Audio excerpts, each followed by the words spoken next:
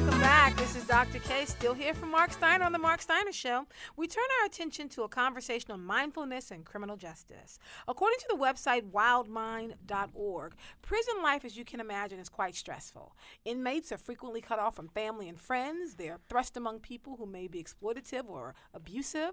They're subject to a regime where they have very little or no control over their own lives. Prison life is also constantly noisy and filled with arbitrary and petty mistreatment. There's a lot of pushback against this in terms of teaching meditation in prison, focusing on mindfulness, and creating peace-filled spaces. We're going to talk a bit about that. Joining me are Dr. Maricela Gomez, a physician, a community activist, and author of Race, Class, Power, and Organizing in East Baltimore, Rebuilding Abandoned Communities in America. Welcome back, Dr. Gomez. Thank you. We're also joined by Chris Wilson. He's a motivational speaker, a former prisoner, an owner and founder of the Barclave Investment Corporation, and owner of House of Da Vinci, which is a high-end furniture restoration, repair, and upholstery company. Good morning. How are you? I'm good. Thanks for having me. And I also want to note, Chris, that you're going to be speaking on a panel on restoring peace and safety, path to community justice, here in Baltimore tomorrow night, Wednesday, August 24th, 6:30 p.m., 2100 East Madison Street in Baltimore. If people want more information, where can they go? I think they can go to, well, we posted it on Facebook, so I'm not really sure of the site, but I know it's Restorative Peace and Safety Mindfulness, and it's at 2100 Madison. Okay. But I'm not sure of the website or where it's at. But if they just put in Restoring Peace and Safety, and we'll look to see if we can put a link on it off of our Yeah. webpage. Dr. Gomez, let me start with you. Exactly what is mindfulness and criminal justice? How do these two pieces come together? Great question. So mindfulness is this ability to remember, to keep something in mind. What is it that we're keeping in mind? We're keeping in mind that we're in the present moment, that we're able to stop and maybe take a breath and be a little bit more clear in what we're doing in that moment. It's also this ability to find some stillness and some calm so that whatever is going on in that moment, we're responding to it presently. We're not responding to it from something from the past. You know, we get triggers all the time that touch buttons from something from before. We seldom respond to things from the moment that we're in. We're responding to it from something that's triggered from the past. Mindfulness allows us to be present. But mindfulness, which is a contemplative practice, if you will, has been around for thousands of years. Some contributed to Buddhism, but it's really been part of the Christian, the way Christians practice as well. In the Christian community, we call it contemplative practice. In the Buddhist community, we call it the practice of mindfulness. And what it is also maintaining an ethic of how we want to be in the world. And so we're remembering that ethic of the way we want to be. So it's not just in the way that we've secularized mindfulness in America and much of the world these days. We've looked at mindfulness as a way to come back to the present moment, to be aware so we make better decisions. In corporate America, that takes a very different effect because we're coming back to the moment so we can maybe be more productive for that bottom line. And I'd like to bring us back to the discussion of where mindfulness really comes from, which is that it's a remembering an ethic, a way of being generous, a way of being peaceful, a way of nonviolence, a way to make sure we don't cause harm to others and nor to ourselves. And so when we're in that, we stop in that moment to take a breath.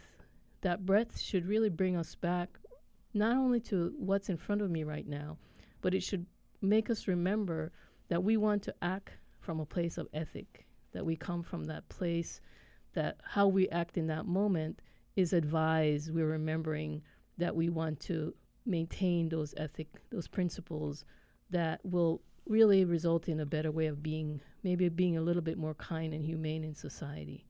Criminal justice, how does it connect? Well, as you mentioned, in the prison system, we have, there's a lot of challenge and difficulty. There's a real difficulty to find peace, not only within the system, but in the police department and the way the police, as we know, that we're dealing with now in Baltimore and many cities, interact with our citizens, in the courtroom, the way lawyers interact with their clients, even in the way youth are treated in school. How do we maintain a disposition and a way of being so that we can be present to what's in front of us and not bring what is the past into what we're doing right there, which can really cause harm if we're not aware of what we're doing.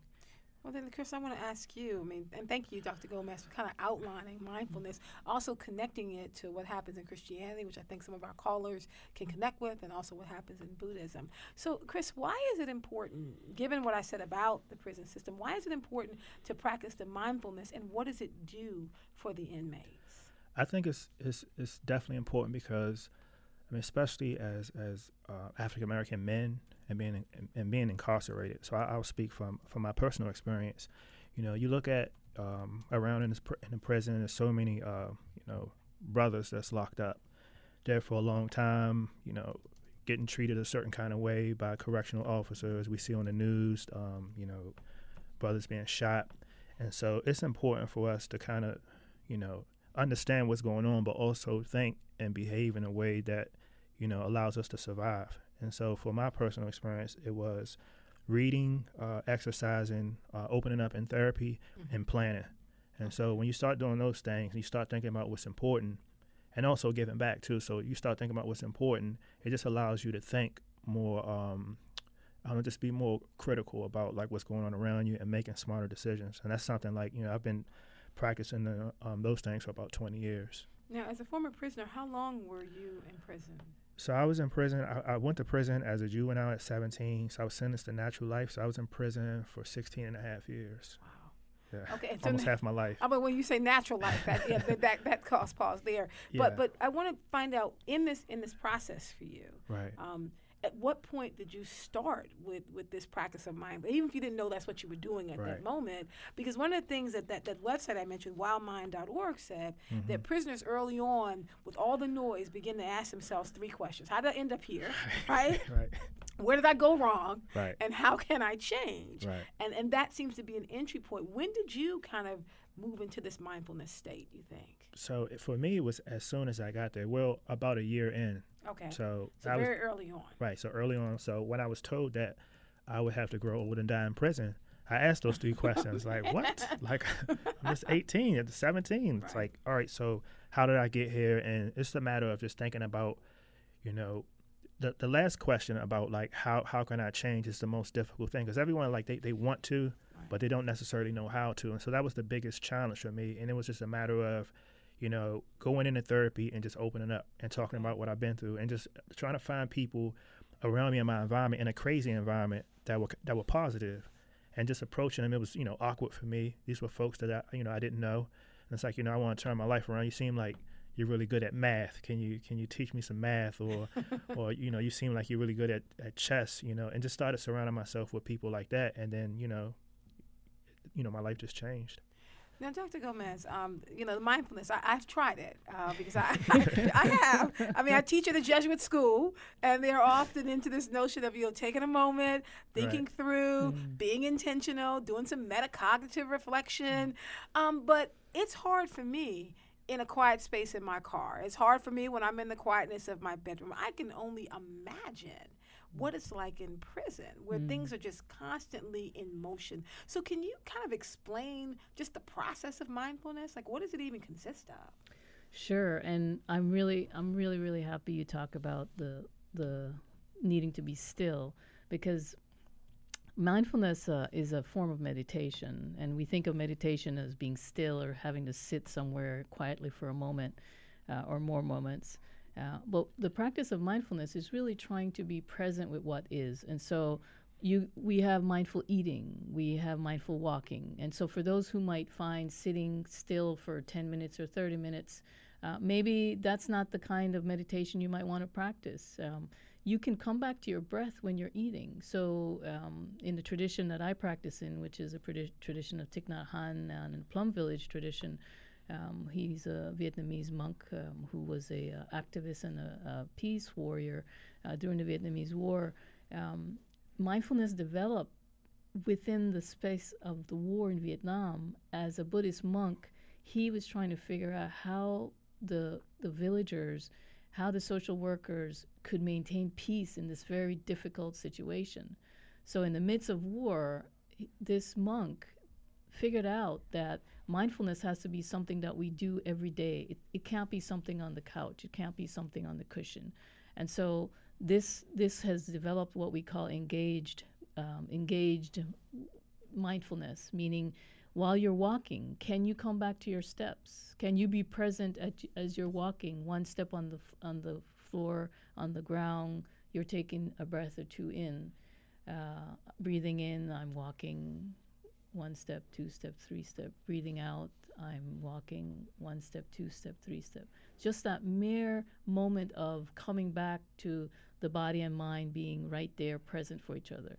While we're eating, we can practice mindfulness. Am I aware of the food I'm putting in my mouth? Am I chewing my food, or am I chewing the work and the thoughts I have to do in the next moment? Or am I chewing that argument I had with my sister or my partner or my instructor? Because that's what we do when we eat. We're not present in the moment with what we're doing.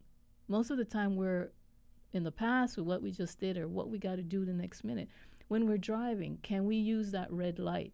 When we come to that red light, we're fighting, I'm going to be late, Can we let that red light be a bell of mindfulness? Just bring us back to that moment. Can we just take 2 breaths?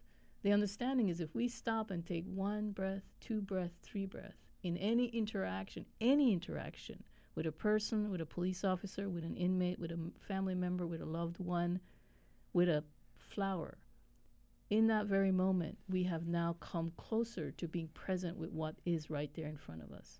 And that is a practice of mindfulness. Now we have a tweet, Chris, a question with this notion of mindfulness. But he wants to know is how do you practice this idea of mindfulness in a prison, and people are in prison and they're upset. There's all this anger and frustration. So, that's a good question. This notion of 1 breath, 2 breaths, which I think is great. How do you do it when stuff is falling down around you? I think it's exactly that. I mean, what comes to mind is when I was in prison, like, we didn't have air conditioning. So, like, during the heat wave. Like, and where were you in prison? Don't say Atlanta or Mississippi. No, I was in Maryland. Okay. There's no air conditioning. Like, didn't even know what that was. But it used to be so hot. And then it would pack us all into, like, the chow hall. And it'd be, like, a few hundred of us. And we'd sit in there and just cook. And I would just sit there. I would close my eyes, clothes drenched in sweat. And I would just take those deep breaths. And I would just think, this is only this, of course it was 16 years of this, but I would just imagine just myself being free, or imagine myself at a different place and taking those deep breaths. And, I survived it. Now, people have this image of prison, Dr. Gomez. I think of it on the continuum. On one side of the continuum, you have, the Dr. King from a Birmingham jail, or Malcolm X, reading the dictionary. And on the other end of the continuum is Scared Straight, right? All the stories you see about prison life. But really, inside, do you believe that this notion of mindfulness really can help reduce anger and stress and frustration, lack of patience that people really deal with in having to deal with the routine that's the same thing every day, dealing with not having your freedom? Yes, I absolutely believe that the notion it can be, when put into practice, is real and can transform any amount of anger. I mean, I myself have gone through my process where I had the black woman chip on my shoulder. I was one of the angriest persons that I would not want to be around now. You, Dr. Gomez? I cannot believe it. We're all confessing this morning. This is truth be told, and I know I have brothers and sisters right now listening probably who are saying, I know, but to have really been able to stop long enough to try to figure out where that anger is coming from. Now, in the situation, no, I've never been in a prison situation. I've been in jail, but I've never been in a prison situation in such a way that you describe. But what I can share is that having read and talked to people who have been, who can say that no matter how difficult they have been, the situation have been in, when they could remember that what's happening right now is a control of my body. As long as I am aware that I have control of my mind, that everything that's happening around me, it doesn't have to control my mind. If I can maintain, and that's what this breathing practice, just like Chris just described, is he was in control of his mind. All the physical situations around him was trying to basically break him down. but his mind was able to stay in control, and that's an awareness. That's a meditative practice. When we talked last night, I said, what you describe and the way you've come through prison, that's mindfulness. Now, we may not have been calling it mindfulness then in prison, but that control, that ability to stop and be present and to be able to take care of what you need to take care of in order to maintain your integrity, that's what mindfulness is. I mean, we call it mindfulness because this is the word that we're using, but let's not confuse a label with a practice. Okay, I think that's important. If you just joined us, I'm here with Dr. Gomez and Chris Wilson talking about mindfulness and, of course, what's happening in the prison system, criminal justice. If you want to join our conversation, perhaps you're someone who's come through that prison mass incarceration system and you practice mindfulness, or you want to know how to practice this, give us a call at 410-319-8888. We have a call on the line, Lawrence Hurst. Good morning, Lawrence. Welcome to the show. Welcome. Oh, thank you so much. This is just a troubling area for me because I listened to the comments from the African-American person who had spent 16 years incarcerated, describing what to me is the modern-day torture chamber. And I think that as state officials, the governor, certainly he is responsible, but we put an enormous amount of money into our prison systems. Matter of fact, we put enough money into the prison system to have them as luxury hotels, not as torture chambers, where the African American is used as the ATM machine, supplying him with toilet paper, all the materials from our culture that supplies the prison. I'm sure they're making millions off of us and making millions off of the human body, using the human body as their ATM machine. This is, I mean, you talk about other prison systems over the world and war and all. I think that when we look at America and we look, and an African-American can tell you they spent 16 years in prison, and they described the conditions that young gentleman just did, and we look at the tab of how much we're spending on it, somebody is stealing. Yeah. That's all. And we need to trace the money and find out who's getting paid. Somebody's getting paid. Thank you so much, Lawrence. I definitely agree with that. So, Chris, just to try to wrestle with some of the things that Lawrence said, we know that the mass incarceration, the prison industrial complex, is a money-making system for this country. Michelle Alexander, the new Jim Crow, talks all about this. But how does that, wrestling with that big issue, how does that really play into trying to grapple with being there and being on the ground with this? It's very difficult. I remember I read Michelle Alexander's book in prison. Actually, I read it like 3 times while I was in there, and it opened my eyes up to a lot of things in prison. Just to make a 30-minute call was like $10 in the prison. And the average person makes like $25 a month, and it's like you got to make it. Wait a minute. To make a phone call in prison, it's like $10. Yeah. Wow. So if the average person makes $25 a month, you have to make a decision. Definitely need to get some hygiene products, maybe like a can of coffee, and then make a phone call, So and then you wonder why there's so many cell phones in prison. You can't even afford to make a call, and so there was a lot of things. I remember, going through all these things like stand-up count. So they would come through and count at midnight, and you had people that had to get up and go to work at 4 o'clock in the morning. Didn't matter what you had to do. You had to wake up from your sleep and stand up, and they shine that light in your face just to make sure you were there. And if they messed the count up, which they always did, you had to wake back up and do it. So you had to go through years and years of this. And I remember just, being stressed out, and I got a letter from my brother. My oldest brother said, I know you feel like you lost everything. They've taken everything from you, and you may not get out again. He says, but educate yourself. He says, you've always been like a smart person. Start thinking and fill your mind up with knowledge. He said, nobody can take that from you. And so all those moments that you go through in prison where you paying these high prices for commissary, the phones and stuff like that, I would just think about just being free, think about educating myself, and just knowing that no one can take it from me. Now, I had a family member, and I think a lot of people, have family members who are within this prison industrial complex. But I remember when I was younger, I would say, why can't we come and visit you more? Because I loved this uncle of mine. Yeah. And he said, every time you come visit, I have to be strip searched. So, yes, I love to see you, but the process of getting to you It's humiliating. It's just humiliating and just so difficult. I'm happy when I get here, but going back in, I'm strip searched twice in one day. So it's inhumane. They also make it difficult for the families that visit. So they want you to be as uncomfortable as possible so you don't come back and visit us. Wow.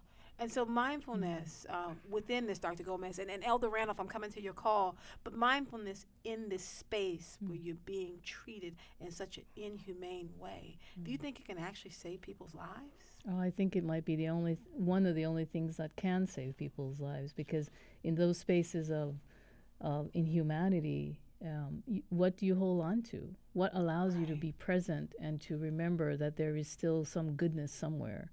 Like, you have to have something to be able to hold onto to ground you. And if you can ground yourself in this understanding, always remembering that you're connected to something bigger than just what is in front of you, that you're rooted to the ancestors, that we have had so many heroes and sheroes before us that went through similar things and even worse things.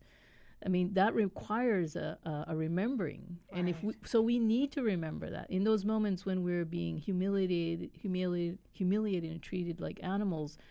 What do we hold on to know that we're connected to something larger than this person or these people who are in this process of dehumanizing who we are, and who are so disconnected from their own heart that they don't even have the sense in themselves to see how they're dehumanizing themselves in treating us that way. Oh, it's an interaction. That's what Malcolm X said, that, in the process of you dehumanizing me, you're also dehumanizing yourself. Like it's a process. I'm going to get some of these callers in, because the callers are really interested in this conversation. I have Elder Ernest Randolph on the phone. Good morning, Elder. Good morning. God bless you. God bless you. Yeah, I was a very angry individual, and I found out, back in the years when I was a teenager, drinking alcohol, using barbiturates, and I made several fights with the police. And when I did my first sentence, I was 16 years old. I got a sentence for a robbery, like strong arm robbery. And then when I came back again, I was really still angry. I hated police, and I used to get in fights in prison. I used to get in fights with the officers, and was so angry one time I literally threw some feces in one of them face. Wow. And they beat me up and put me in what you call the hole, and they fed you a meal they gave you bread and water every 2 days. The third day you got a meal. And guess where? The cell was right over top of the kitchen where you smell food. So the next time I came back, I said, I need to change this. And that's when I got involved, getting my 8th grade education. I got my GED. I picked up my first saxophone in prison. Nice. And then about 28 years ago, at my shortest sentence, I made the decision. I said, look, I'm not going to die like this. Oh, wow. Okay. And the blessing of it all is every prison that I've served time in, and I started as a musician in there, I've been back to every prison sharing a word of encouragement and sharing my gift. Oh, that's good. So, but I wound up being a volunteer chaplain, and they hired me temporarily and went back like 30 years and said that because I served some time in prison, and I was on the payroll. So they let me go. So. Thank you so much, Elder. So let's talk about that, Chris, before we go to Jean, who's on the line. Yeah, I want to speak about the anger. Please do. Yes. So I think it's natural, and definitely, especially for prisoners and returning citizens, like, you're going to be angry. But, one of the things I realized when I was younger, I think it maybe was through therapy, or just like realizing, like, when I would get angry, I would just like do stuff to get me in more trouble, is turning that anger into like positive energy. And just like, when you're going through stuff when you're in prison, I figured like I could just be upset, or I could just, and then the prison guards are telling you you're never going home. You had, stuff going up, stuff that you couldn't control.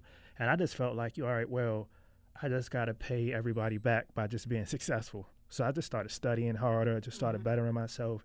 And just like, that's what you do. When you get upset or you see something going on, just like do something positive, like to counter it, help some people out or whatever. But just don't let the anger just sit inside you and just stew. Because like that doesn't help anything. Let me go to Jean, and then I'm going to come back to Dr. Gomez. Jean, good morning. Welcome to the show. Thank you, and hello, everybody.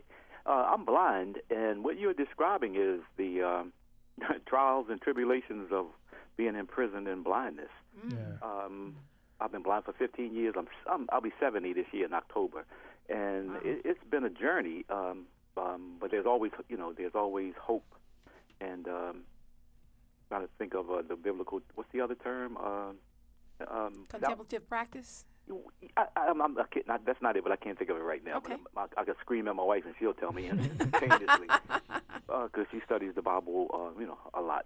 But my point: a friend of mine had an accident. He was leaving Druid Hill Park to the part where the road that goes out by the swimming pool. Yes. And it was a windy day, and the wind was so strong that it blew the gate closed, and a pole literally went through his skull and his brain.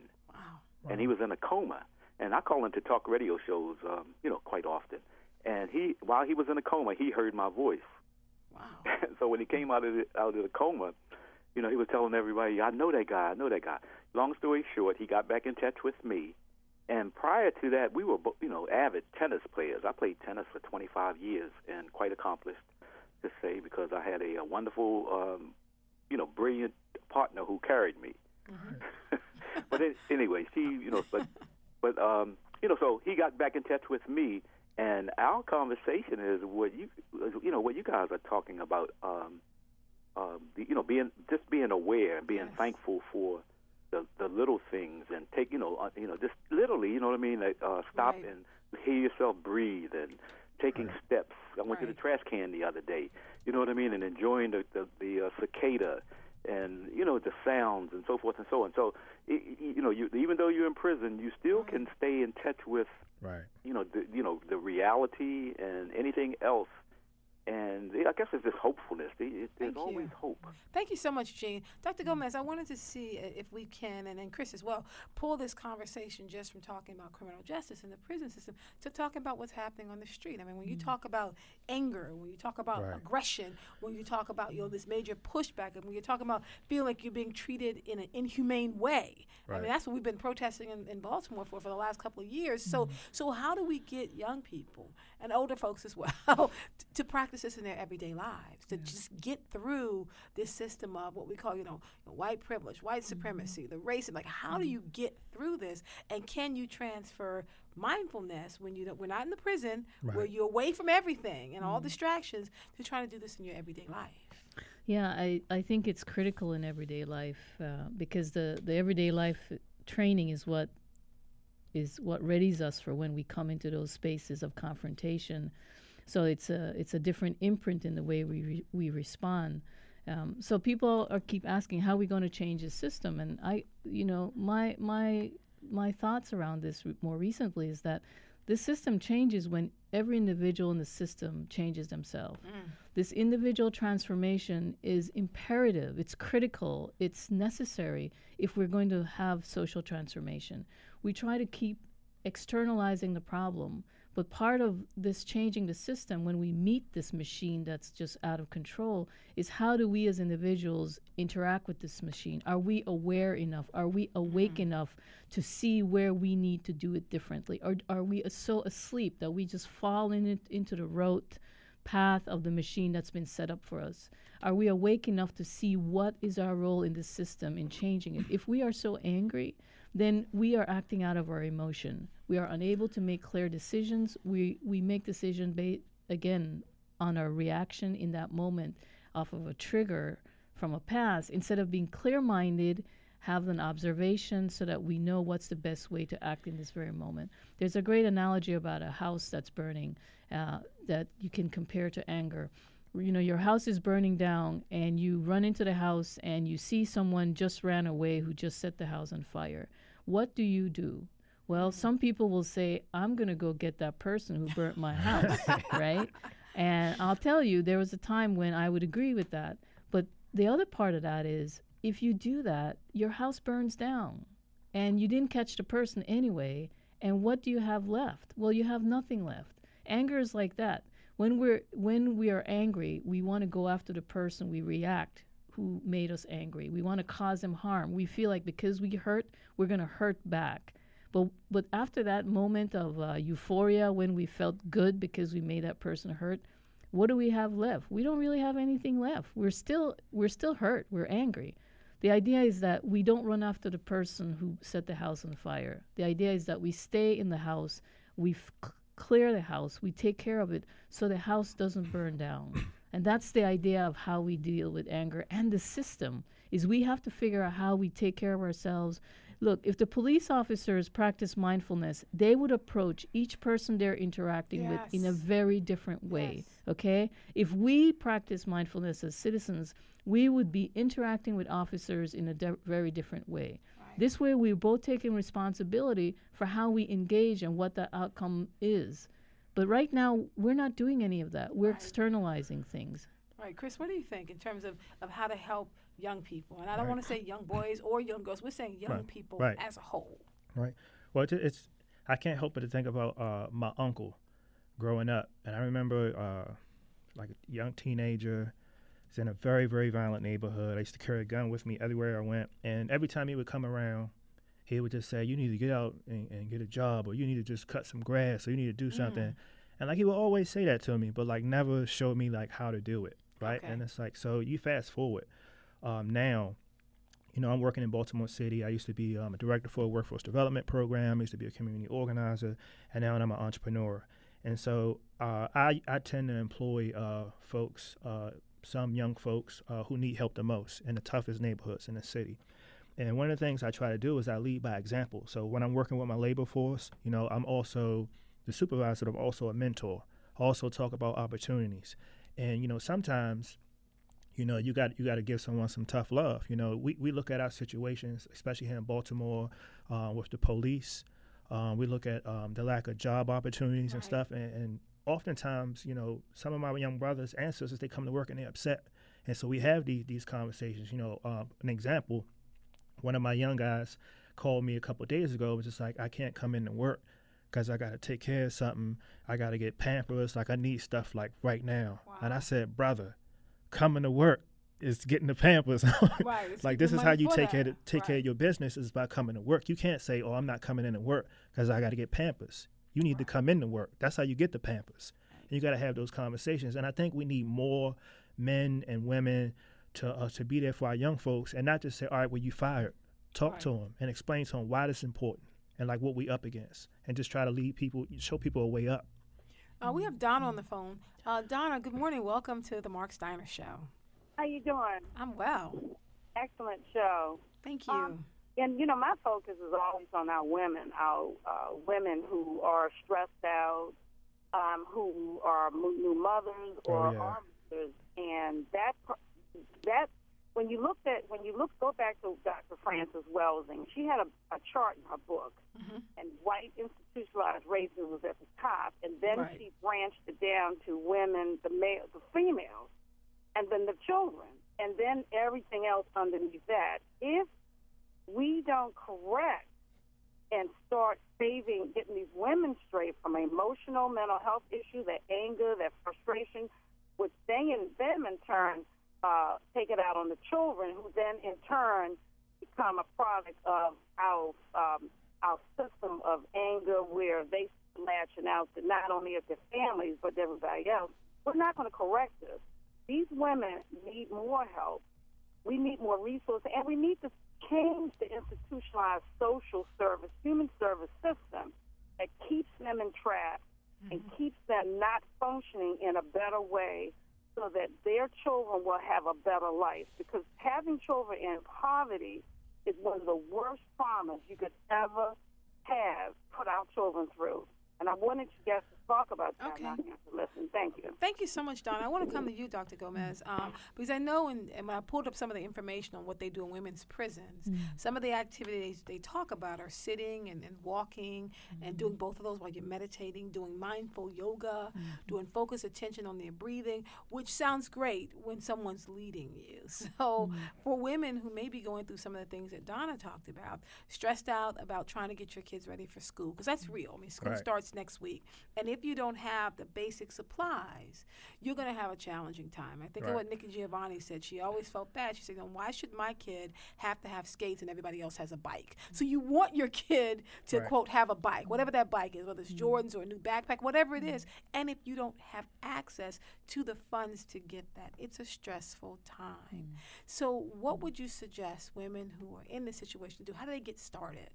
I think a big part of this is coming back into community. That is having networks of support where we can be with other people who are also facing the same challenges like the caller just shared and you just shared, and also be able to reconnect and ground each other in really what are the priorities that we're trying to put forth here about the job versus getting the Pampers, right? So I think going back into the way we think about family community networks, having 2 or 3 people who feel similarly, who might help remind us that, maybe we need to stop and breathe when we're getting stressed, when we're getting angry. What do we do now? I mean, I just had a conversation with my mom last night was chewing nails about my brother. My brother's mentally ill and has some substance abuse issues, and she says he's the most difficult thing in her life, and she was chewing nails, and we were having this conversation, and I said, can you stop and breathe? Can you see that your anger doesn't make it any better for him, and that yelling at him when he's not in a state to understand what you're saying doesn't really help him, and all it does is make you more angry, and then it makes him more angry, and then we get into this really, really difficult place. So I think, and my suggestion to her is always, are you talking to are you reaching out to other people who can help you look into what you're feeling right now? So I'm not suggesting everyone needs to run to a support group, because that takes time too, and people don't have time. But what I'm suggesting is being able to connect with 1 or 2 people where when you're in that moment of stress and you're feeling like, man, this is just crazy, and all I can do is respond in the way that I've seen other people respond, which is often from moments of anger, because like Chris said, we don't have a lot of role models, because we've been left, a lot of our connections of modeling have been left out, right? Is to try to find someone to connect with. So Baltimore and Beyond Mindfulness Community, which is part of the group I'm a part of, which is presenting the panel discussion tomorrow night at St. Wenceslas Hall. We meet every Sunday we have a POC mindfulness group sit, and we have an activist mindfulness group sit. And there are other mindfulness and meditation groups, and there are contemplative prayer groups, and your regular church group. These are places wherever, and it doesn't have to be a church group. It can be a yoga practice. It can be a relaxation practice. But this is where I think the self-care and the healing part of this movement for change comes in. I think the most revolutionary act is taking care of ourselves and loving ourselves.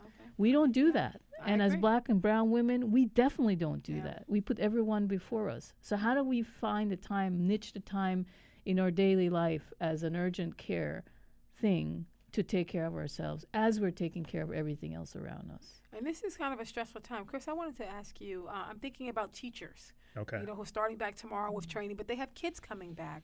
When I was a teacher in Baltimore City and my students came into the classroom, I'm like, why are you not engaging? Why are you not listening? And a couple of students broke it down for me. You don't know what we had to go through to get here. What happened last night? What happened this morning? You don't even know that. So how does a teacher here in Baltimore City, what would you suggest that they do to help their students start off the school year kind of practicing mindfulness? Very, very important topic, and I speak about this occasionally. I think it's important for teachers to understand what students go through. I remember going to class and hungry, or just going to class, and my friend was shot and killed the day before. And I think it's important for teachers to understand, especially with young students here in Baltimore City, what we go through, every day. And so by understanding, a teacher won't diagnose a student as being ADHD or just suspending them, but maybe getting them counseling and help that they need, and being able to identify those things. But that's a very important part of being a teacher, is understanding where the students come from. And if I could add in, so one of our guests tomorrow for the panel discussion at 6:30 is the Holistic Life Foundation here, actually in Baltimore, in West Baltimore. Here are 3 young men black and brown men who are working in West Baltimore with some of the schools in doing after-school program around mindfulness, meditation, and yoga. And they've been working with kids who come in and they teach them yoga, and then the kids become the leaders teaching peer teaching. And there have been some studies on their program by Hopkins and other researchers that show that the kids who go through this after-school program with Holistic Life Foundation, they have less anger, they're more attentive in school, they're more prepared to learn, they have more peer support, they're getting along better with their peers, and the teachers respond that they're not acting out as much in school. Right. And this isn't just in Baltimore. This is all over the country. We're seeing this difference in when kids have this time to be with each other, to sit and just breathe for 5 minutes, come back to their breath and just be a little still so they can see. And kids describe, and kids are the best way. They'll just, they tell you exactly what's going on in their head. You ask them, well, why didn't you get angry like you did before? They say, well, I had time to think about it. Mindfulness. That's right. That's right. Intentional. Okay. Yeah. I mean, he didn't call it mindfulness, but he said he had time to think about it. So that time, that moment to think about it, that breath that stopped him, and that moment to think about it, made him have a different action. And that's what we're talking about, not just with children, not just with teachers, but with everybody. Well, we want to invite people to go and join Baltimore and Beyond Mindfulness Community for Social Activists, which is on Facebook. Mm-hmm. They can also find out information about the panel tomorrow night at 6:30 p.m. I know Chris Wilson's going to be on the panel. Dr. Gomez, you'll be there as well, with quite a few other people, as well as a group of 3 men who go around teaching yoga and mindfulness in the Baltimore City schools. We just appreciated having you here today. Thank you both, Chris. Thank you, Dr. Gomez. The Mark Steiner Show, thank you. Thank you for having us. The Mark Steiner Show is a production of the Center for Emerging Media. Our senior producer is Mark Gunnery. Our producer is Imani Spence. Our engineer is Andre Melton. Our interns are Morgan Barber and Calvin Perry. Our theme music is Wall Matthews of Clean Cuts. Send me your thoughts about today's show to talk@steinershow.org, or you can send me a tweet at @KWhitehead, that's K-A-Y-E, Whitehead. To podcast The Mark Steiner Show and share it with your friends, visit us on the web at steinershow.org, or listen to us via your favorite podcasting app. And for your source for cool jazz and more, WEAA 88.9 FM is the voice of the community. This is Dr. K sitting in for Mark Steiner. Let this be the time that you speak up and speak out. Your silence will not protect you, shield you, or cover you. Someone has got to change the world. Why not let it be you? Thank you so much for listening.